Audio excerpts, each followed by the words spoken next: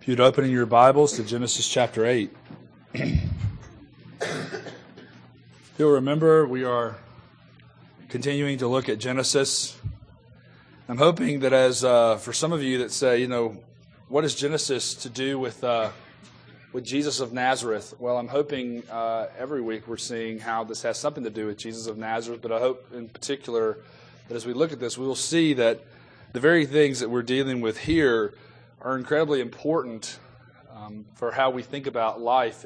It is interesting to me that in the New Testament, both upon Jesus' lips and upon his apostles, Noah is one of the main characters that is pointed out to us that is of imminent help to us as we await the second coming of Christ. It's interesting to me that it's Noah, of all people in the Old Testament, that gets pointed to a lot as a sense of the time of Noah.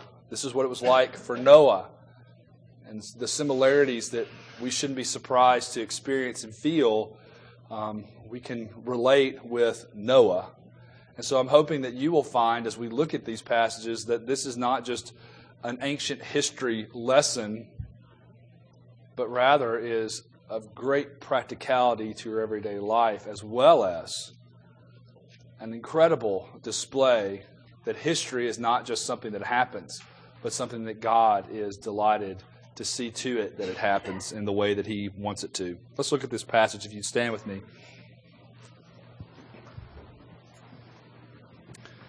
But God remembered Noah and all the beasts and all the livestock that were with him in the ark. And God made a wind blow over the earth, and the waters subsided. The fountains of the deep and the windows of the heavens were closed. The rain from the heavens was restrained. And the waters receded from the earth continually. At the end of 150 days, the waters had abated. And in the 7th month, on the 17th day of the month, the ark came to rest on the mountains of Ararat. And the waters continued to abate until the 10th month. And the 10th month, on the 1st day of the month, the tops of the mountains were seen. At the end of 40 days, Noah opened the window of the ark that he had made and sent forth a raven. It went to and fro until the waters were dried up from the earth. Then he sent forth a dove from him to see if the waters had subsided from the face of the ground. But the dove found no place to set her foot, and she returned to him to the ark, for the waters were still on the face of the whole earth. So he put out his hand and took her and brought her into the ark with him. He waited another 7 days, and again he sent forth the dove out of the ark. And the dove came back to him in the evening, and behold, in her mouth was a freshly plucked olive leaf. So Noah knew that the waters had subsided from the earth. Then he waited another 7 days and sent forth the dove, and she did not return to him any more. In the 601st year, in the 1st month, the 1st day of the month, the waters were dried from all the earth. Noah removed the covering of the ark and looked, and behold, the face of the ground was dry. In the 2nd month, on the 27th day of the month, the earth had dried out. Then God said to Noah, "Go out from the ark, you and your sons' wives with you. Bring out with you every living thing that is with you, of all flesh, birds and animals, every creeping thing that creeps on the earth. They may swarm on the earth and be fruitful and multiply on the earth." So Noah went out, and his sons and his wife and his sons' wives with him. Every beast, every creeping thing, every bird, everything that moves on the earth went out by families from the ark. Then Noah built an altar to the Lord and took some of every clean animal and some of every clean bird and offered burnt offerings on the altar. And when the Lord smelled the pleasing aroma, the Lord said in his heart, "I will never again curse the ground because of man. For the intention of man's heart is evil from his youth, neither will I ever again strike down every living creature as I have done. While the earth remains, seed time and harvest, cold and heat, summer and winter, day and night, shall not cease." The grass withers and the flower fades, but the word of our God endures forever. Amen. Please be seated.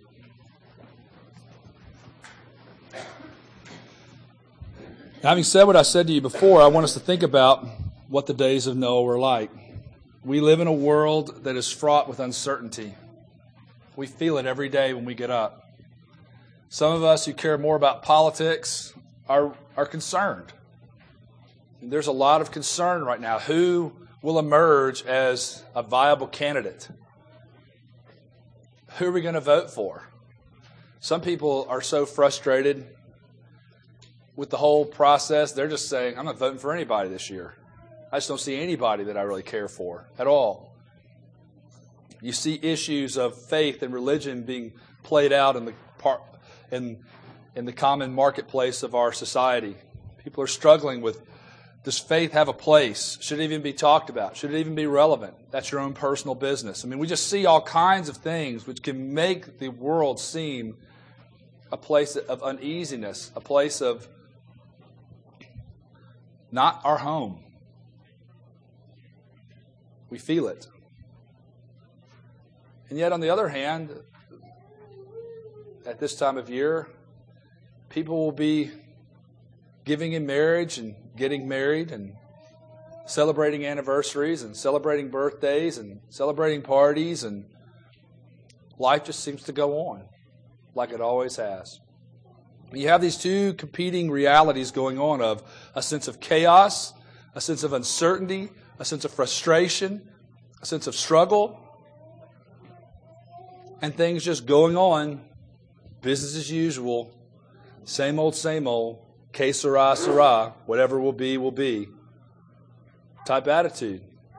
And what I want you to see is that the text we have before us speaks directly into that reality, speaks directly into how we should think about that. And so therefore, it proves itself to be of eminent importance that we come to some conclusions and understand what's going on in this passage. Some of the questions I want you to think about is, how should Christians operate in a world that's like that? What should Christians be known for in a world that operates like that? Because Peter's already told us, in the last days it will be just like the days of Noah. Here we are. So we need to think about this and understand how we might take these things and apply them to our lives and understand how we're able to live in light of this. The first thing I want us to notice then in this passage is God's memory. Look at what the beginning of this chapter tells us. But God remembered Noah. Some of the greatest passages in the Scriptures begin with that little conjunction junction. What's your function? But God. But God being rich in mercy. But God. And here we see in this passage, that conjunction says, in light of all the realities that go on in chapter 7, verse 24, and the waters prevailed on the earth. The waters of judgment are prevailing. Everything that has breath in it is being drowned. And then this opening statement, but God remembered Noah. Now, we might think about memory in some sense of synapses going on, and God was out doing his thing with the flood, and he goes, oh yeah, Noah, I almost forgot about you, brother. I remembered you. Oh yeah, we need to go back and take... That's not at all what's going on here. That's not the idea that's being described here.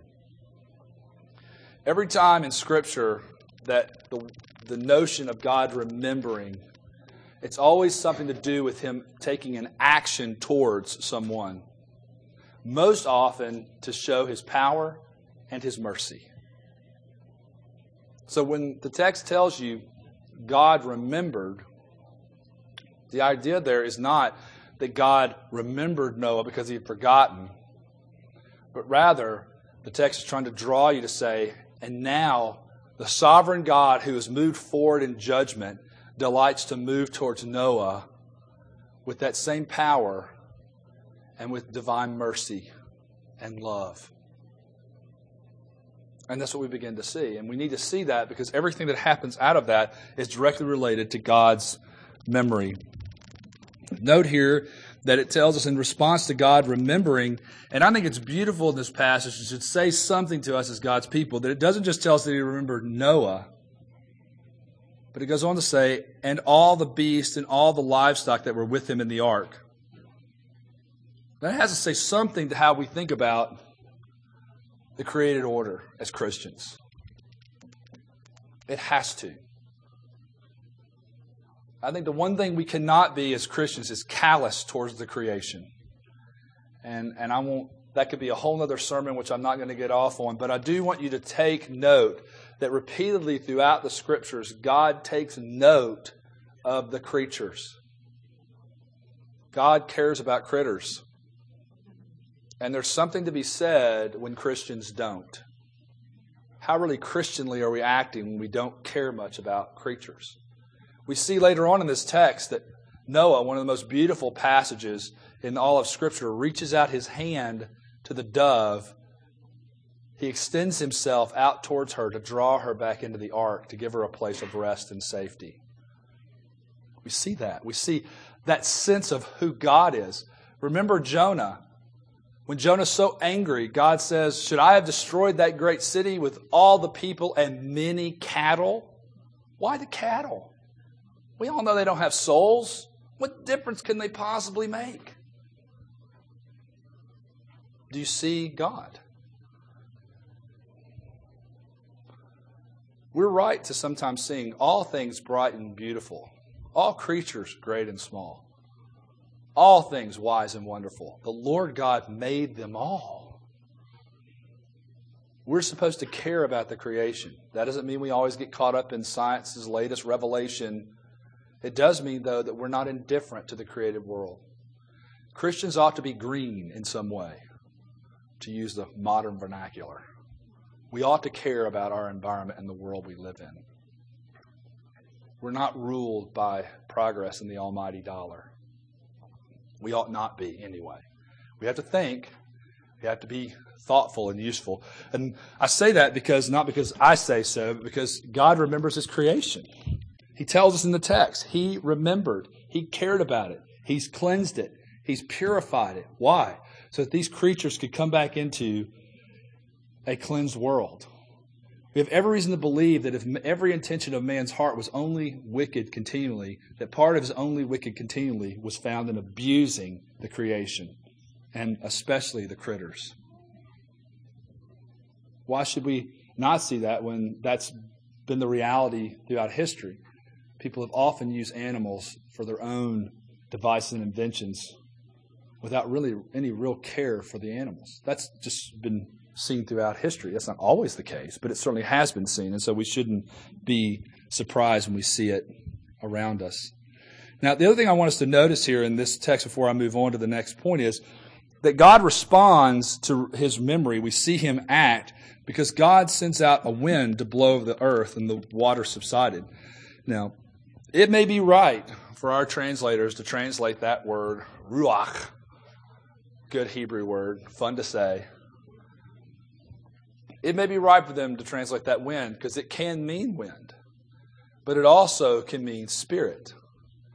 And the only reason why I draw your attention to this is because you remember back in Genesis chapter 1, verse 2, and the ruach of God was hovering over the waters of the deep. And there it's translated spirit. The Spirit of God was hovering over the deep. We have every reason to believe, I think, would not be wrong to say that whether it's a wind that God sends out or in fact it is the Spirit that God sends forth over the earth. It's actually the third person of the Godhead again in action, going out over the earth and superintending nature to draw it to separate and to dry up and for dry land to reappear. We have every reason to believe that God, and the text is driving us in every way to show us that God is in control, that God is at work. Unlike the Babylonian accounts, and if you were to read the Babylonian flood accounts, what you would find is when the flood happened, when the whole idea of the waters prevailed on the earth, what you see there is the gods all were freaked out by what they'd done. They're overwhelmed with it. Oh my word, what have we done? We've unleashed this flood. We have no control of it. It's just out of control. Notice that the Genesis account is exactly the opposite. God is completely in control. The waters may appear chaotic to the observer, but they are completely and totally under the control of Almighty God. We'll wait thousands of years before we see this, but in the Gospel of Mark, we see another storm that seems to be out of control to God's people. and a man who's asleep in the back of the boat who merely stands up and says, "Hush, be still," and it is. God is always in control of nature, no matter what it appears like to man. Hurricanes don't just happen. Things aren't just random. God is a God who's in control. The second thing I want us to look, and that kind of leads us into the second point, which is God's work. I want you to notice here that God was active. He wasn't passive here. He was definitely looking to do something, but He's not in a rush. And there may be something helpful to us as God's people as we consider how we live to think about the fact that God oftentimes is active around us. He just doesn't seem to be in a hurry. And that can be really troubling. That can be really frustrating. Don't you see the problem? I mean, I think of Mrs. Parsons here who flew down here. Her children all had it all set up. They were going to do this operation. Everything was going to take place. They had everything laid out. They'd done everything they could possibly do to get it all set up. And God said, well, let's wait. And let's wait some more. And since we've been waiting this long, let's wait a little longer. That is very perplexing to us, and we need to admit that. We need to sometimes say to ourselves, we need to be okay as God's people to create an environment around us where we're able to say, I cannot understand why I keep getting sick. I cannot understand why these things continue to happen. I don't understand why God just doesn't do something now. All of us have experienced this to some degree or another. If nothing else, it's, why doesn't God just make me a better person now? Why do I keep having to go through the process of screwing things up? I'd like to quit screwing things up, Lord, now. Show your power. I know I'm weak. Everyone else knows I'm weak. Delight to show your power, and don't ever let me screw up again. Don't we all feel that way in some ways? I mean, doesn't sometimes it just perplex us to no end that we know God's at work around us, but He just doesn't seem to be in that big a hurry? Fix it now. Well, we're going to fix it one screw at a time. Just think about that. God is active, but it just seems to take a long time. He's not in a rush. His intervention, though, is shown to be timely and purposeful. And purposeful, I've said with full, F-U-L-L, to remind us that's what it's supposed to mean. Purposeful, full of purpose. God is teaching His people here. And remember, I've told you this before, but I want to remind you again, Genesis was not written for the people that it's written about. It was written for the children of Israel. And I want you to think about this. Noah sits on top of a mountain, waiting for God to dry out the land. Children of Israel sit at the bottom around a mountain while Moses sits at the top, waiting on God to give His commands, to give them their directives. Waiting, waiting, waiting. And so we see that God is teaching us that we're to trust Him even when it doesn't look like He's doing anything, because He is doing something. I mean, there's no way to know whether Noah knew that God's wind was blowing out there across the earth and was drying everything up. I mean, we know he doesn't know why, because he opens up the hatch and starts sending out birds. But we do know this. He sends out the birds because he believes what? That God will dry up the earth. He believes what? That God is at work out there, even if he can't see it, even if he doesn't know what's going on. He knows that God has not forgotten him. He is trusting the Lord in that sense. And that's the same sense that we have to trust the Lord. You may not see all the ways that God is at work around you. You have no idea what He's doing. Your call is to continue to go about doing the things you're called to do, being faithful in what you do know, faithful in what you do see, faithful in where you are called at that moment, trusting that whatever the grander scheme is, God is at work, accomplishing all His holy will. Now, another thing I want you to see that God is showing these people is that when it comes to Noah, we see God's work of creation and providence merged.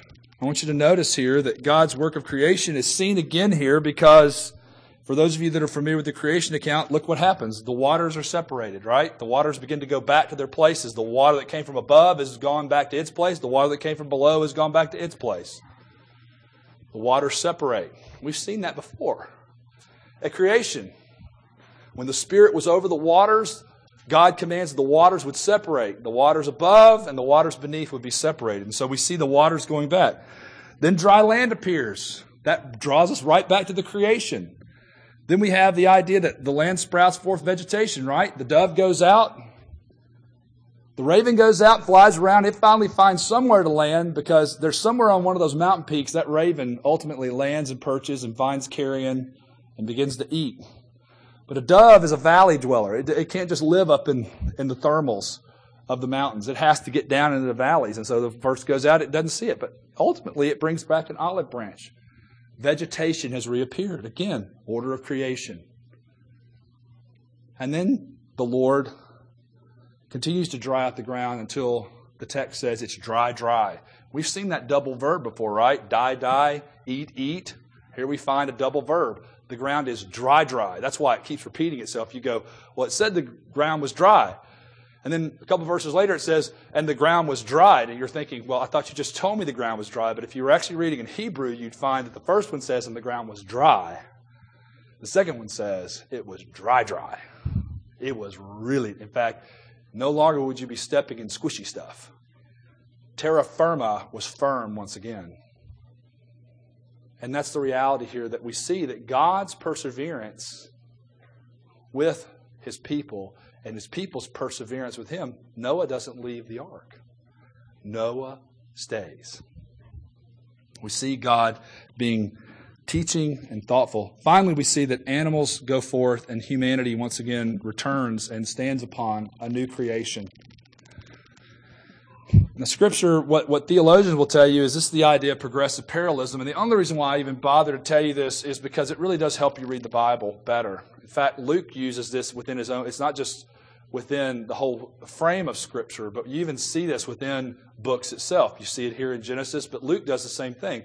Luke will tell you about Elizabeth's birth only to set you up to tell you about the greater birth, Jesus's. And you see all the way through Luke, he'll tell you one story, and then a couple of chapters later, you'll see the bigger picture. So all through Scripture, we see this idea of progressive parallelism. There's this reality, but then there's this greater reality that it's pointing to. And so I want you to see that right here in Genesis chapter 8, what we see is there was creation, but now we see the realities of a new creation. God created and saved a man. He's now saving a man and his family in the recreation.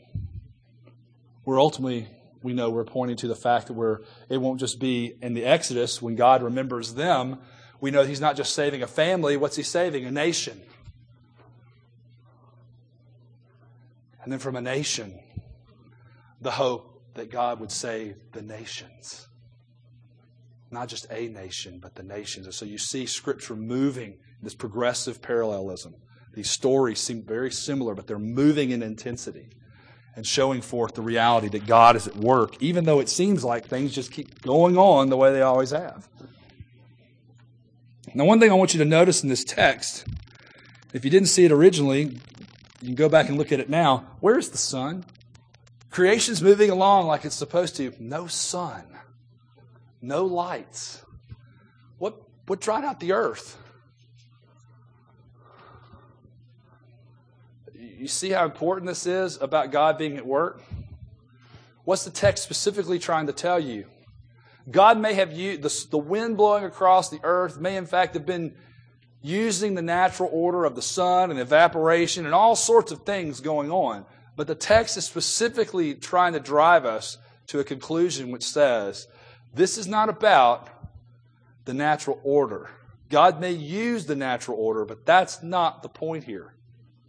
The point here is this is God. In every one of the Sumerian accounts of the flood, they always talk about the fact that it was the sun god who dried out the earth. And isn't that interesting that in Genesis chapter 8, the thing that's missing is the sun? Where are the children of Israel heading to out of Egypt?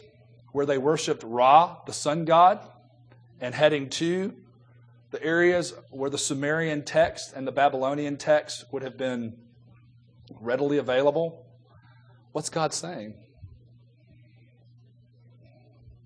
I am God and there is no other. I am the one who saves. I am the one who is at work. And you see how subtly we can start to put things into our own thoughts and minds which say, well, it's God who saves through my job. It's God who provides for us. You see what I'm saying? And what this text is driving us to is saying, all that may be true and you're right to give honor and glory to God as long as you really are overwhelmed with the fact that it's God who does it. It's God. It's all of God. You wouldn't have a job without Him. There would be no sun without Him. There would be no wind without Him. There would be no water without Him. It's all God. That's why the text is driving the point home and driving it home to God's people as they travel into a new land where the flood text would tell them that they were supposed to give homage to the sun god. The last thing I want us to look at then is God's provision. We've already seen that God provided His Spirit. We also see that God provides His Word. And I want you to notice how long that Noah sits in this ark. The last time Noah had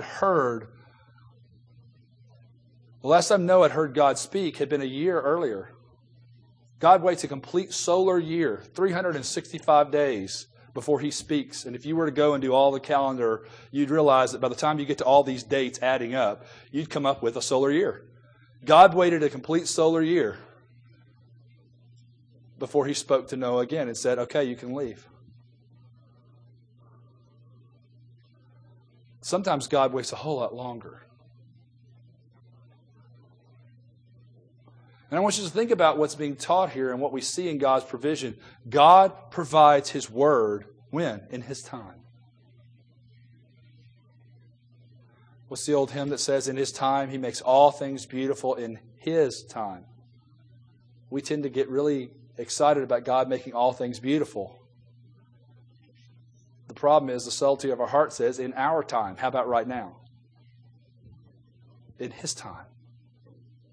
He provides in His time, on His timetable, when He knows things will be right. Now the point is that Noah threw open the door of the ark.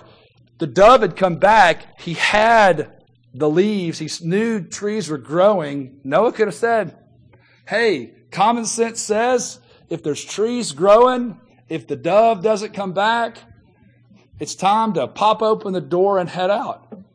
But who closed the door? God did.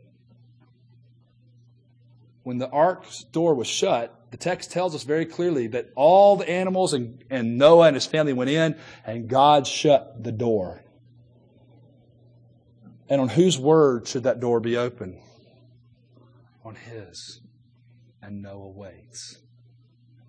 Noah waits on the Lord to provide. Now, what I want you to see then is that Noah shows us this reality by what he does as soon as he gets off the ark. What does he do? He worships. The first thing we're told here is that Noah gets off the ark, and it says, then Noah built an altar to the Lord and took some of every clean animal and some of every clean bird and offered burnt offerings on the altar. Now here's the reality you need to see here in this is the fact that Noah directs worship to God. Who provides the means of worship? God.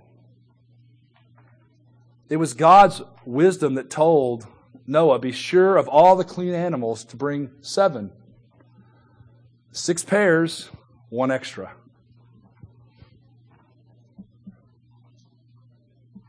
Why 6 pairs and not just 2 like all the others? Because they're going to need to have the ability to sacrifice. Therefore, they need more reproduction to be going on with those animals. See God working in the normal order to provide, but who is it that is ultimately behind it? God. God provides. God is at work. The aroma that we read about here, it says this. It says, "And when the Lord smelled the pleasing aroma, the Lord said in his heart, I will never again curse the ground because of man, for the intention of man's heart is evil from his youth. Neither will I ever again strike down every living creature as I have done." The tendency is to think, okay, Noah offered up a pleasing aroma to God. God was satisfied, therefore God acted. And that'd be easy to fall into that trap, but you'd be a good Canaanite and not a good biblical person. God was not motivated by that sacrifice. Rather, what we see in this text is this, that Noah responds to what God has already done. The aroma is more the reality of God loving the fact that Noah has seen him for who he is, as a God who's at work, as a God who's providing, as a God who remembers. They see him in that capacity. And what do they do? What does he do? That provokes him to worship. So God is delighted that Noah is a man who sees God for who he is. Not God doing things because of the fact that Noah did them. God had already done them. God had already recreated the world. He had already purged the world. He had already provided for Noah. It had already been done. What God responds to is Noah's gratefulness. And so God sees what Noah has done, and God makes this declaration. And this is how we need to see God providing. God says that because of the reality of what man is, he's not going to continue to curse the ground anymore. Now, that doesn't mean he's going back to Genesis 3:17 and saying, okay, I cancel that out. That's not what God is saying here. What God is saying is, I'm not going to continue to curse the ground because of man. In other words, I'm not going to add future problems. And it's seen in the fact that he offers seasons, right? Morning and evening, summer, heat, winter, cold, the seasons' regularity. In other words, what he's saying is, I'm not going to continue to destroy and destroy and destroy. Man is wicked. He's going to continue to be wicked, and I'm going to be long-suffering and allow there to be a normalcy and a stability of life. I'm going to continue to provide. And we've already seen this idea of God because he was merciful to Cain, even though Cain's line was not the line of the woman. We've already seen how he operates with people. And right here he says, look, men are sinful, and if I continue to judge them because of their sin, the earth will be perpetually destroyed. I'm going to be long-suffering. I'm going to let time go on for a long time. And so we see here that God provides his merciful provision for humanity because of their sin. They can't stop themselves. He grants normal, trustworthy seasons and cosmic stability. And that's exactly what, as we move now to conclude, that's exactly what Peter picks up on, because what does humanity do with that stability? Humanity says, where's your God? Life just goes on like it always has for thousands of years. Sunrise, sunset. You know, you're in the Tucson Valley. It's the opposite of Chicago. In Chicago, you have two seasons up there. You have winter and construction. I basically figured out that this is why Midwesterners love to move to Tucson, because you have two seasons here too. It's called construction and summer. Someone's the exact opposite. Everything stops in the summer, just like it is up there in the wintertime. But the idea I want you to see here is the fact that it's because of God's mercy that what does humanity do with it? They take that as a sign of his weakness, as a sign of his frailty, as a sign that he is not doing anything. And the question is, as God's people, are we doing the same thing? Does God really remember me? Really? Is God really at work around me? When we're having to pull the belt a little bit tighter, is God really a God who provides? Really? Do you see how this text is confronting us right where we live, right where we move in everyday life? Do you see how it's drawing us and saying to you, Where are you living? What are you thinking? Because see, that has a direct proportion to how you will live, to how you will operate with God's people.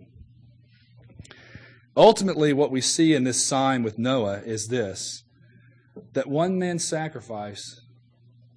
man's sacrifice, God might show mercy to the nations. Because isn't that what happens? Noah sacrifices, and God says, that's pleasing. That's pleasing. One man, one sacrifice, mercy to the nations. See, that's what we see in Christ, don't we? One man, one sacrifice, God satisfied, man blessed. Now, how might we respond to that? Here's a few suggestions. This time of year ought to be one of the easiest times of years for Christians to reach out to other people with the message of the gospel. And for no other reason than it's always in the news. So it's on people's minds. Here's some ways that we can think about it. Those who are without Christ are not to be viewed as hopeless because the Spirit is blowing. Isn't that what Jesus said in John chapter 3? The Spirit is blowing. See, just like in the days of Noah, the Spirit is blowing. We don't know where all the places He's blowing, but we know this, that when He blows into someone's life, their life can never be the same. And we ought to live with the expectation that God is saving people all the time, and we ought to desire to be a part of His saving work. Secondly, God has remembered us. That's what the incarnation is all about, isn't it? That God remembered us, that God moved towards us in power and mercy to send forth His Son, born of a woman in the fullness of time. He remembered. That God is remembering. I mean, isn't that the point that's made? If God would give you His own Son, what else would He withhold from you? Will He not give you all things? We ought to be people who say, yes, He remembers us now. He provides. He knows. He sees. And it ought to give us hope that He will remember us. If He has done all that He promised, will He not be true to come back and get us?